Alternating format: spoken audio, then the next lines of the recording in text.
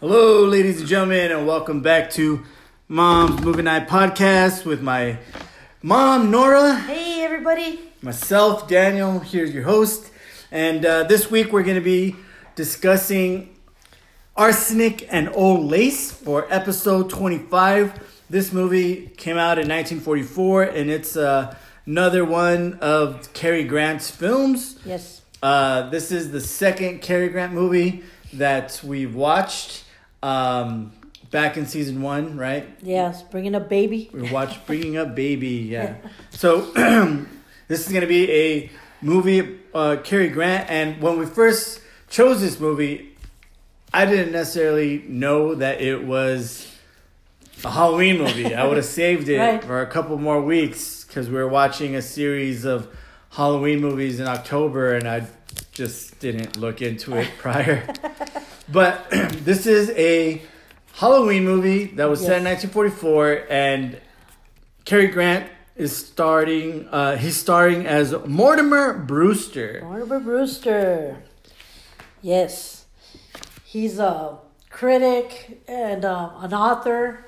Yeah. He writes books about, like, the bachelor life, and, you know, he's wealthy. Yeah, he's a pretty well-off writer, talking about how he never wants to get married, and the movie actually starts off with him Getting married. and filing for like a marriage certificate, and then he ends up, engaged to this beautiful woman. The actress's name is Priscilla Lane. Priscilla Lane, and she's Elaine. She's literally the girl next door. literally, and they are next door. So Cary Grant, he lives in a house with his two aunts. Yeah, in Brooklyn. Yeah. And it's a pretty crazy set. It's almost like a haunted house, kind of, from the way they make it seem. Yeah, because it's right next to a cemetery. Yeah, it's on a cemetery. But yet the priest or Elaine's father, he's like a pastor. Yeah. And he lives across the street. Yeah, they live like right across from the cemetery, so they're like a few graves away, or you just run through the cemetery. They're constantly visiting each other and whatnot. Yeah.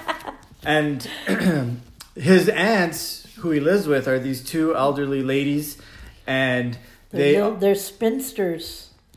They're so adorable. They're very cute. They reminded me of my grandma, my tia. They're right? so adorable. They're friendly. Everybody loves them. Yeah, they're super friendly. The cops and the beat go and visit them, make sure that they're okay. They give them the aunts toys give them toys and food to give to their wives and a bunch of things. So they treat they're like pillars of the community. Yeah, exactly. And so this movie kind of takes a turn because you think that it's about Cary Grant and his fiance, and they're about to book a trip and go on their way to Niagara Falls. Yeah, but they want to stop and say goodbye to the aunts and to the father. Yeah. They just want to they're all very happy for them they're because all they got thrilled. married. Yeah, so they go and they're getting ready to go to Niagara Falls, but he stops with the aunts to let them know what had happened, and he's looking, since he's a writer, he was looking for a manuscript, some pages he had already wrote for his next book. So they start looking for this paperwork, and they're going all over the house just talking and how happy they were that they were married and whatever. And then he looks under the under the window dresser or something, and he sees a dead body. And then he closes the lid and he sits on that window stool, the thing. And he's just like, what the hell? What's going on here? Well, is it his brother or cousin, Teddy? That's his brother. Yeah. So he has a brother that lives with these spinster aunts, and he's mentally, challenged because he actually thinks he's Teddy Roosevelt. Yeah. And so because he's like in character all the time, he literally thinks he's Theodore Roosevelt. And every time he goes up the stairs, he pretends he takes out a sword and he goes, "Charge!" And he just runs a madre up the stairs and then slams the door to his bedroom. And he does this in every scene that he's in. Yeah. So Mortimer thinks that, oh man, his brother just went nuts and killed somebody. Yeah. Little did he know that it was his aunts that had done the deed. These sweet little old ladies were just poisoning people. And very, like, out of the kindness of their heart, poisoning people. Yeah, they were doing it out of, courtesy, because they were lonely old men, and they thought they were doing them a favor, you know? So they would give them a cocktail of arsenic, strychnine, cyanide, and elberry wine. And they would literally poison these men to death. And then they would tell Teddy, go build the Panama Canal. And Teddy would go down to the basement and start digging graves. And then they would tell him, like, oh, we got another one that died of yellow fever, so that he would go and bury these men. And so here's Mortimer, freaked out that his little lovely aunts were, like, they weren't even remorseful, man. They were, like, all like, oh, no, we've done it before. And he goes, what do you mean? Apparently they killed 13 men. They had 12 bodies already buried in the cellar. And they were very, like, nonchalant about it. Yeah, they thought it was an act of compassion. Yeah. And for everyone that they killed, they held, like, these a little ritual, ceremonies and, like, rituals so that they could go to heaven. When you first see the ants, you kind of think, you know, because, like, arsenic, you know? And then when you first see the ants, I mean, they're the sweetest things you can never imagine in tias, you know. They're so sweet, but then once you know what they actually do, you start looking at them in a different aspect. Like, you kind of feel like that Hansel and Gretel witch kind of, like, or not, maybe not that kind of witch, but more like a Salem witches, you know, Puritans. Like, I don't know, they had this weird aspect Well, of I think that's what was funny about the movie, was that there was nothing about them that really was, like, bad or was really, like, scary or was really strange or made you think, like, oh, these ladies are evil. Yeah, like, there was nothing like that. Throughout the whole thing, was cute they were adorable. They were these adorable, sweet little old ladies. Serial killers. That were just murdering men by the dozen, you know? Yeah. And so that was what was so funny about it, because here comes Cary Grant, and he's just, you know, trying to tell him that he got married, and then he's going to be out on his way, and then that's when he finds his dead body. So he goes off on, he still thinks it's his brother Teddy that had committed the crime. And then he confronts the ants, and the ants are like, oh, no, we did that. And he's like, what do you mean? You know, like, you can't be doing that. And what do you mean others? You know, and he's just freaking the hell up. Yeah, he freaked out. Super freaked out. And so he doesn't know what to do. So he starts calling, like, trying to figure out how to, like, commit the brother, to blame it, to frame him. Yeah, because everybody already knows he's crazy. So it would be easier and more believable if the brother did it, which is sad because his brother is, like, he's just thinks he's Teddy Roosevelt, so he's just constantly acting like Teddy Roosevelt. But other than that, like, his mental capabilities, aside from that, he's fine. He's physically healthy. Like, he's a perfectly and he expects normal everybody dude. to be like, to salute him. Yeah, the thing is that everyone plays along to make him feel better. You know what I mean, and not make him weird happy. and awkward. Yeah, and make him happy. You know. But then here's this predicament where he has to get rid of this dead body. He has to protect his aunts. He was going to go on this honeymoon, but now he's, like, flabbergasted and freaking out. And I think this is where Cary Grant is kind of a little bit more appreciated, more as, like, a comedic actor than his, like, later days when he was like, just older and more serious dramatic roles or whatnot. But I mean, he's such a physical actor. Like, he's tripping, falling, slamming into things. His facial expressions alone are great. And just the dynamic, like that first maybe 45 minutes of this movie where he's learning about what the ants did is arguably one of the funniest things I've seen in a while. Just because it was hilarious. These 1944 movies, this is directed by Frank Capra, which is the same director that did It's a Wonderful Life and a couple other classics like It Happened One Night, but a bunch of classic movies. But when you watch them, since they're so old, they feel more like watching a play, and which is what this movie was in reality. Adapted, it's adapted off of a Broadway play. So you just kind of see these actors on a stage, and they just kind of do their thing. You know, nothing, no special effects, no CGI. It's just two cameras on the set. They're filming, and then it's just the actors and go. Literally the sounds, you know, like the cat and like you know, like the sound. Back in the day, I mean, they had to come up with this stuff, right? Yeah. They were pioneers in sound effects. So some of the sound effects really got me like, oh man, it's just like on point.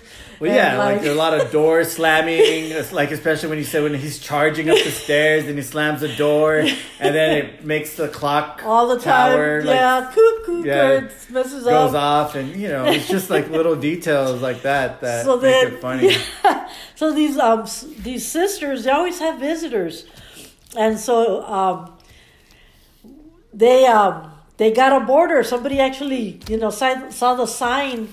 They saw the sign out that they were renting a room. So this elderly man walks in, and the sisters are all excited. Oh, please come in, and you want to see the room. And no, why don't you have a drink first? Yeah, it's like they're going through like their murder routine. Yeah, their murder routine in front of Cary Grant, in front of Mortimer, and he's just witnessing all this while he's trying to get a hold of the asylum to come pick up the brother, and he's literally looking at these old ladies do their little, you know, production of how they actually kill these guys, and they're pouring the wine, and the man at first goes, "Oh no, I don't drink," and then but it's got Edelberry, you know, whatever, and he's like, it's Edelberry wine, and he's like, "Oh, I haven't had some since I was a child." Okay, so then right when he was about to drink it, Cary Grant slams the phone, and he's like, "No!" He just literally points at him and screams and scares the hell out of him, and he doesn't drink it. But I mean, it was that close. And then he scares him out of the whole house. Yeah. He's like, "Get out of here! What do you want to be? You want to be murdered? You want to be killed? You want to be poisoned? Get out!" You know? And he leaves running. Yeah. And the whole time, like, so the first act is Cary Grant finding out that his two, like, lovely, adorable aunts are murderers. And then while that's all happening, you have his fiance that's trying to get his attention so that they could go on their, like, honeymoon. But then he totally ignores her. Yeah. And he's trying to commit his brother to frame him and, like, protect the aunts. Yes. That's the first act, which was by far hilarious, best part of the movie. But then the second act starts, and they get another visitor, which turns out to be their long-lost brother, Jonathan. Mortimer's, Cary Grant's long-lost brother, Jonathan, and his companion, who's Dr. Einstein, played by Peter Lorre. Yeah, he's an alcoholic plastic surgeon that's commissioned by Jonathan because apparently he's like this psychotic murderer and he's committed a lot of crimes. He's wanted by the police. So they go to the aunt's house kind of to hide out. They need a place to hide. And they knock on the door, and Mortimer had told the aunts, "Please don't let anybody in the house until I get back." He doesn't want them to murder anybody. So he tells them not to open the door for anybody. And you better promise. Well, they tried promising. They didn't open the door, but Jonathan knew them, and he just walked in with this cowardly alcoholic surgeon. And you just see him creeping. It's a dark. The whole set is dark, and you just see him crawling in. At first you think they're burglars or something. Yeah. And then the aunts are like upstairs, like they were looking out the window to see who it was, and they didn't recognize him. So when he goes in the house, that's when he, turns on the light, and the aunts are there at the top of the stairs, and they're like, "It's me, Jonathan." And they're like, "Who?" Like, "You're not Jonathan," because the guy shows up all full of scars and man, he made Frankenstein look like a glamour boy for sure. Yeah, he's arguably like 6'8". He's really tall, and his face, He has very distinct features, very distinct forehead, very distinct cheekbones, but around him are just a bunch of scars like Frankenstein. Yeah. And he's a hideous looking character. He's very scary, and his eyes are wide open all the time because of the plastic surgery. And then the doctor is arguably more creepy just because of the actor who plays him. Yes. People might not necessarily remember the actor's name or Peter know Lorre. who he is, but pop culturally, they recognize him just because of all the cartoons and all the things that portray him. Looney Tunes and so many others. Bugs Bunny in any of the scenes where he's like in a mad scientist situation, the scientist would be the actor that is depicted on. So yes, Peter Lorre. He's that short guy with the bulging eyes that talks all kind of like he's got this distinct voice. Very distinct.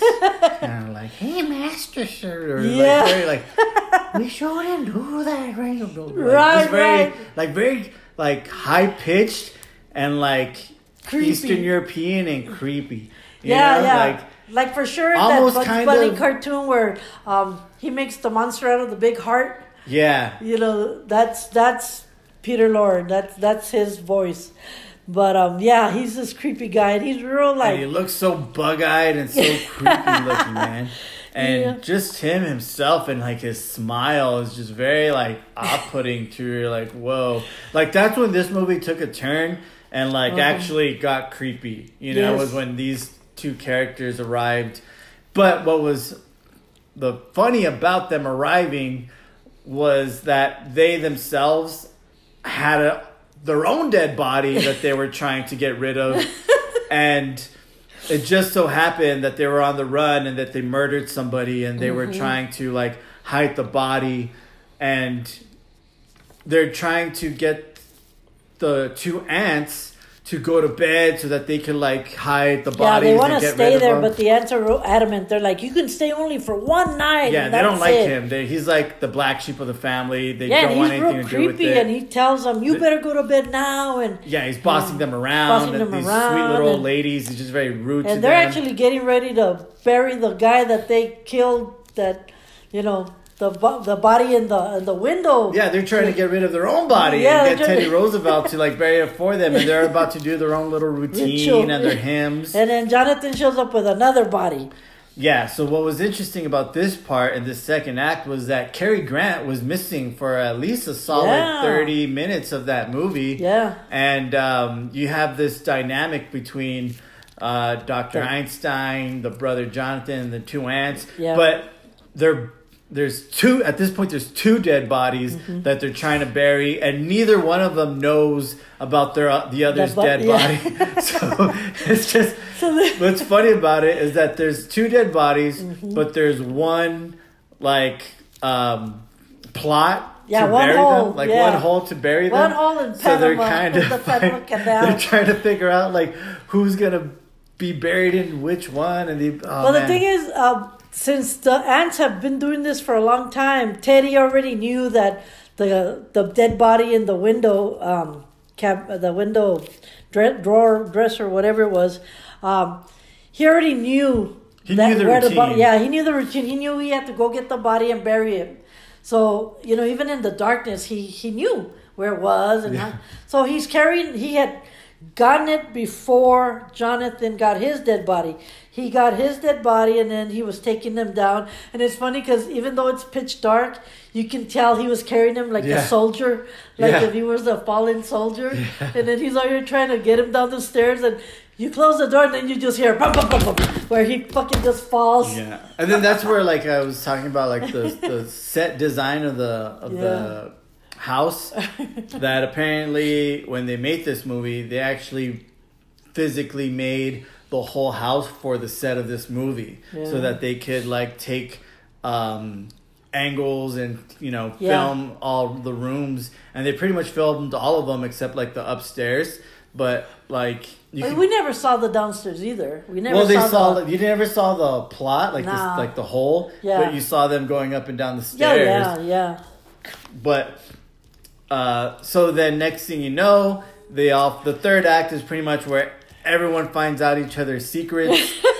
Jonathan finds out that the ants are murdering people and that they have a body, and that they realize that he has a body. And what makes it even more ridiculous is once the ants find out that they also have a dead body, they're adamant in not sharing the burial plot. Yeah, no way. Because they don't want any strangers in their own murder cemetery. Yeah, and he was a foreigner, Mr. Spinalzo.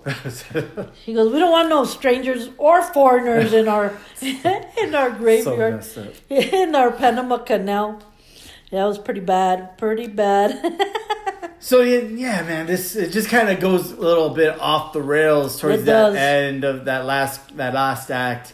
The brothers tries to kill Cary Grant's character that comes back, and he's still all like flabbergasted, and it just kind of gets very like off the rails, like I said.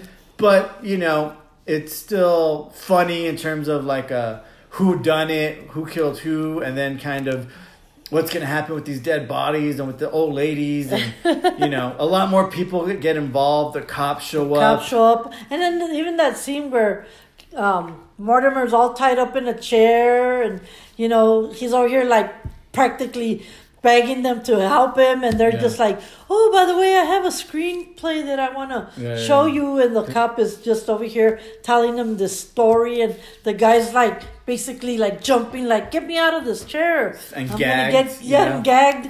He's like ready to get murdered, and the cops aren't doing shit about it. So that is funny. This movie was a trip. Oh God, yes. Like, I really liked the first act. Kind of went off the rails, a little bit ridiculous towards the end, but I appreciated it in terms of like how it was kind of like well, it is a play, and I felt like all the actors did a really good job in like playing the role in which they played. But then going into and like learning more about this movie happened right when Pearl Harbor happened, and so the film had to kind of shut down production for a while, and then once that happened, there was also like some drama with like Cary Grant. He didn't necessarily like his own performance in this movie because he felt like he overacted in terms of some of the scenes, and he thought it was like some were like too over the top.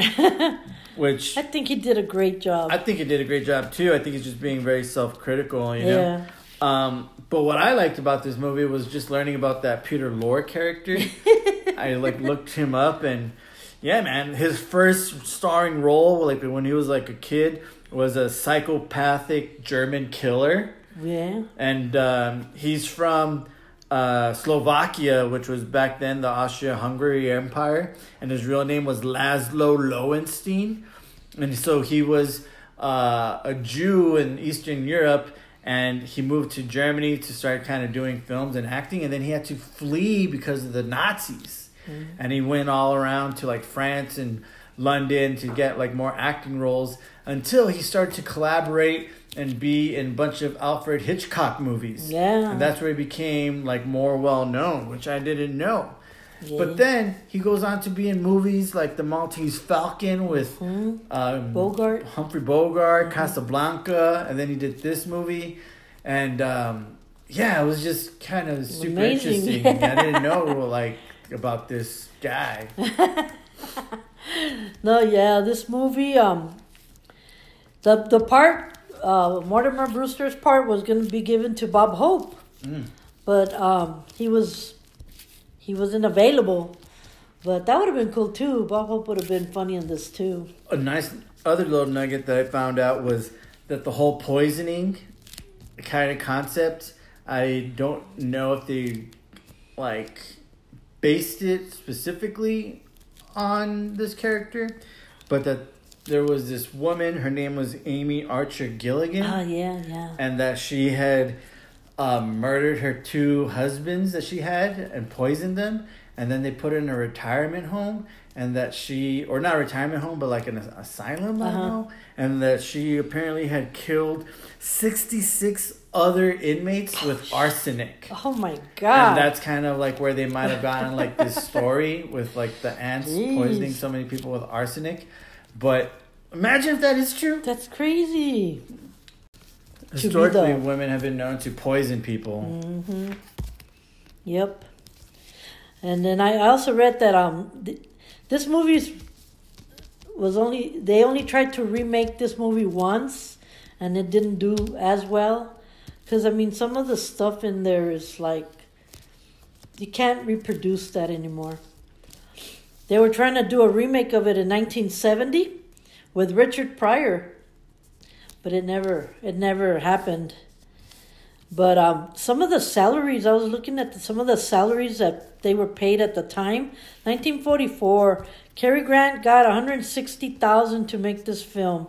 Frank Capra, the director, $100,000, and then Raymond Macy, Jonathan, the Frankenstein, was $25,000.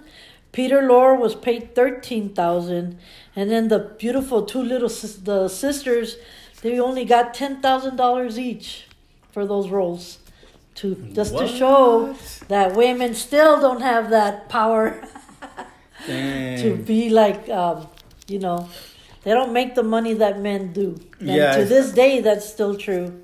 And then I saw that it took like 8 weeks to make. Yeah. Like with roughly over $1 million budget. Mm-hmm. And it made like $4 million. But a lot of it, like you said, went to just the salaries alone. Yeah. Cary Grant donated all his entire salary to wartime charities at the time. Yeah, and what I like about Frank Capra is there's this really good documentary on Netflix about the directors that went and served in World War II. Yeah, that's why he wanted to finish this movie. Yeah. Because he had called up to go. Mm-hmm. This was his last feature film until he took a break to go to war, and then he made It's a Wonderful Life in 1946. Yeah. But him and like John Ford and a couple other directors that I can't remember, they all went and served, and they all documented World War II, and they're the ones that made like all the film reels and all the newsies that were sent back and people watched in the movie theaters before they watched like their movies at the time. Yeah, like in Roger Rabbit. Yeah, exactly. And that they had a massive effect in building like a lot of camaraderie like in the nation and getting people to like support them and buy war bonds and all these things. And those directors, like a lot of in the documentary, it's kind of narrated by Guillermo del Toro, Steven Spielberg, and like Burns. They each do. Each director has a modern day director that talks about their work. Oh, okay. And I love watching those kind of documentaries. It was so good. They're so and you could see a point in which, like how a lot of them were doing like these comedy movies prior to the war, and then they go to war and then it changes them, and then they come back and they do all these different types of movies all together where they're more serious or more dramatic, Yeah. And it's just interesting, like just seeing where cinema was back in the night, like pre-World War II and then after World War II. It's just pretty fascinating. Yeah, so this movie was really, really great. I really liked it. I mean, I liked it too. I laughed. I was astonished because I freaked out that it was the ants. Like, and just how adorable they were. The way he was talking to them, like if they were children. Dear, you can't be doing those things, dear. Oh my God, it was so funny. Like he was like scolding them. But like if they were like 4-year-olds instead of... And their little faces oh my goodness. So well, at the end of this movie, I'm going to tell you, after all the shenanigans that are going on and Jonathan gets rearrested, Teddy gets put in the asylum, and the ants volunteer to go with Teddy so that he wouldn't be alone. Yeah, that's sweet. So that he wouldn't be alone in a strange place. And then he signs this paper committing all these people to the asylum, and he's like the emergency contact. So he writes his name, the next of kin, And then the ants are all worried because they're like, he ain't really kin, So that's when they tell him that he was adopted. He wasn't even a Brewster. And in that sense, he was so thrilled because he thought he had those crazy genes. Crazy genes, yeah. Like the aunts were crazy for murdering people. Yeah, he thought he had these psychotic sperm. His older brother was psychotic, literally killing people all over the world and getting construction facial surgery. Yeah, they all had some kind of... And then his younger brother was like a schizo kind of, that just kind of thought he was like other people. Yeah. And so everybody in his family were all crazy in some aspect. Yeah. And he thought he was going to be crazy, and he was worried about like his wife and never want to get married. Yeah, he didn't want nothing to do with the wife, but then at the end, when he finds out that he's not related, he's all ecstatic and happy, and then goes and finds a girl and lives happily ever after. Yeah, right? So how would you rate this? Oh, man, this one, I think I'm going to give this one a 4. A 4, because, I mean, it was hilarious. I really liked it. Yeah. It had everything, but and it's based in Halloween, like you said, when the kids are at the door and the ladies are giving them full pumpkins. That was creepy. Candies and pies, and I'm like, Hansel and Gretel kind of shit. Yeah. But yeah, this movie is full of everything: serial killers, psychotic convicts, dead bodies, monsters, and you don't even get to see the dead body that much. Constant threat of murder. Yeah. Yeah, you didn't see any of the dead bodies. No. You just knew they were there. Yeah. Oh man. No, it was great. Like I said, fun. It was like watching a play, man, and a funny play at that. It was like going to the theater and enjoying yourself because you're like entertained. That's one thing about this movie, that it was like entertaining throughout. Of all the different characters, of Cary Grant's character, and just kind of seeing how they would make movies back then, and the sense of humor, and just kind of that's why I really like these movies. I like this one a lot more than the other Cary Grant movie that we saw. Yeah, then Bringing Up Baby? Yeah, for sure. Yeah, me right? too. Yeah, for sure. It was because it was just funny. It was funny. It was funny, and like you said, the first 45 minutes into this movie, you're just like laughing. You're just laughing at the scenario that's happening in front of you. Yeah. Like, just the way the ants confess, and like, if nothing, all nonchalant. Oh no, we put him there. Yeah. What do you mean? Oh no. And then they're like, well, how many have you done? And how many have you killed? And they're like, I don't know, 12, or is it 13? Right. 12? 13? Yeah. He's just fucking...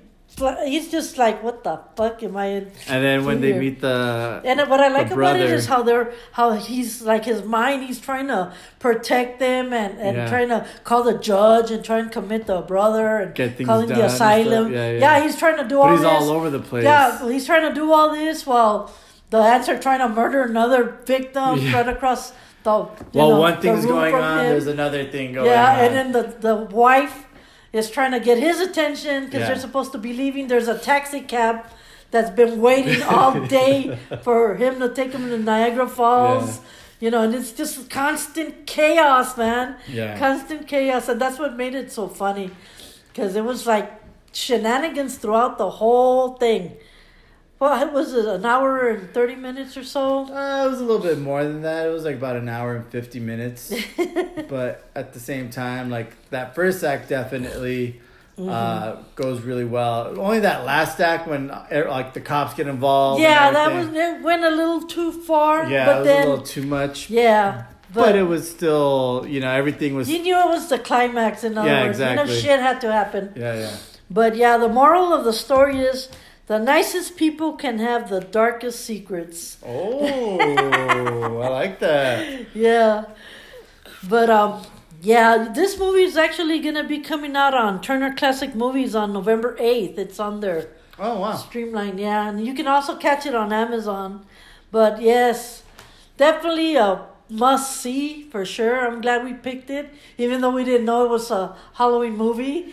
Yeah. But yeah, man, it was great. Yeah, it was if you're a wonderful. Cary Grant fan, by all means, watch this movie. We really enjoyed it. Really liked it a lot. And yeah, this is going to be coming out in your podcast feeds. Yes. Spotify and Apple Podcasts. Thank you guys. We're 25 episodes in, ladies and Awesome, gentlemen. awesome. They'll keep coming. Don't forget, we have our schedule of the movies in which we're watching all the way till the end of the year. But thank you guys. We appreciate you listening, and you guys all have a safe, wherever you're at, just be safe. Have a good weekend, good night, and until next time, goodbye. Bye.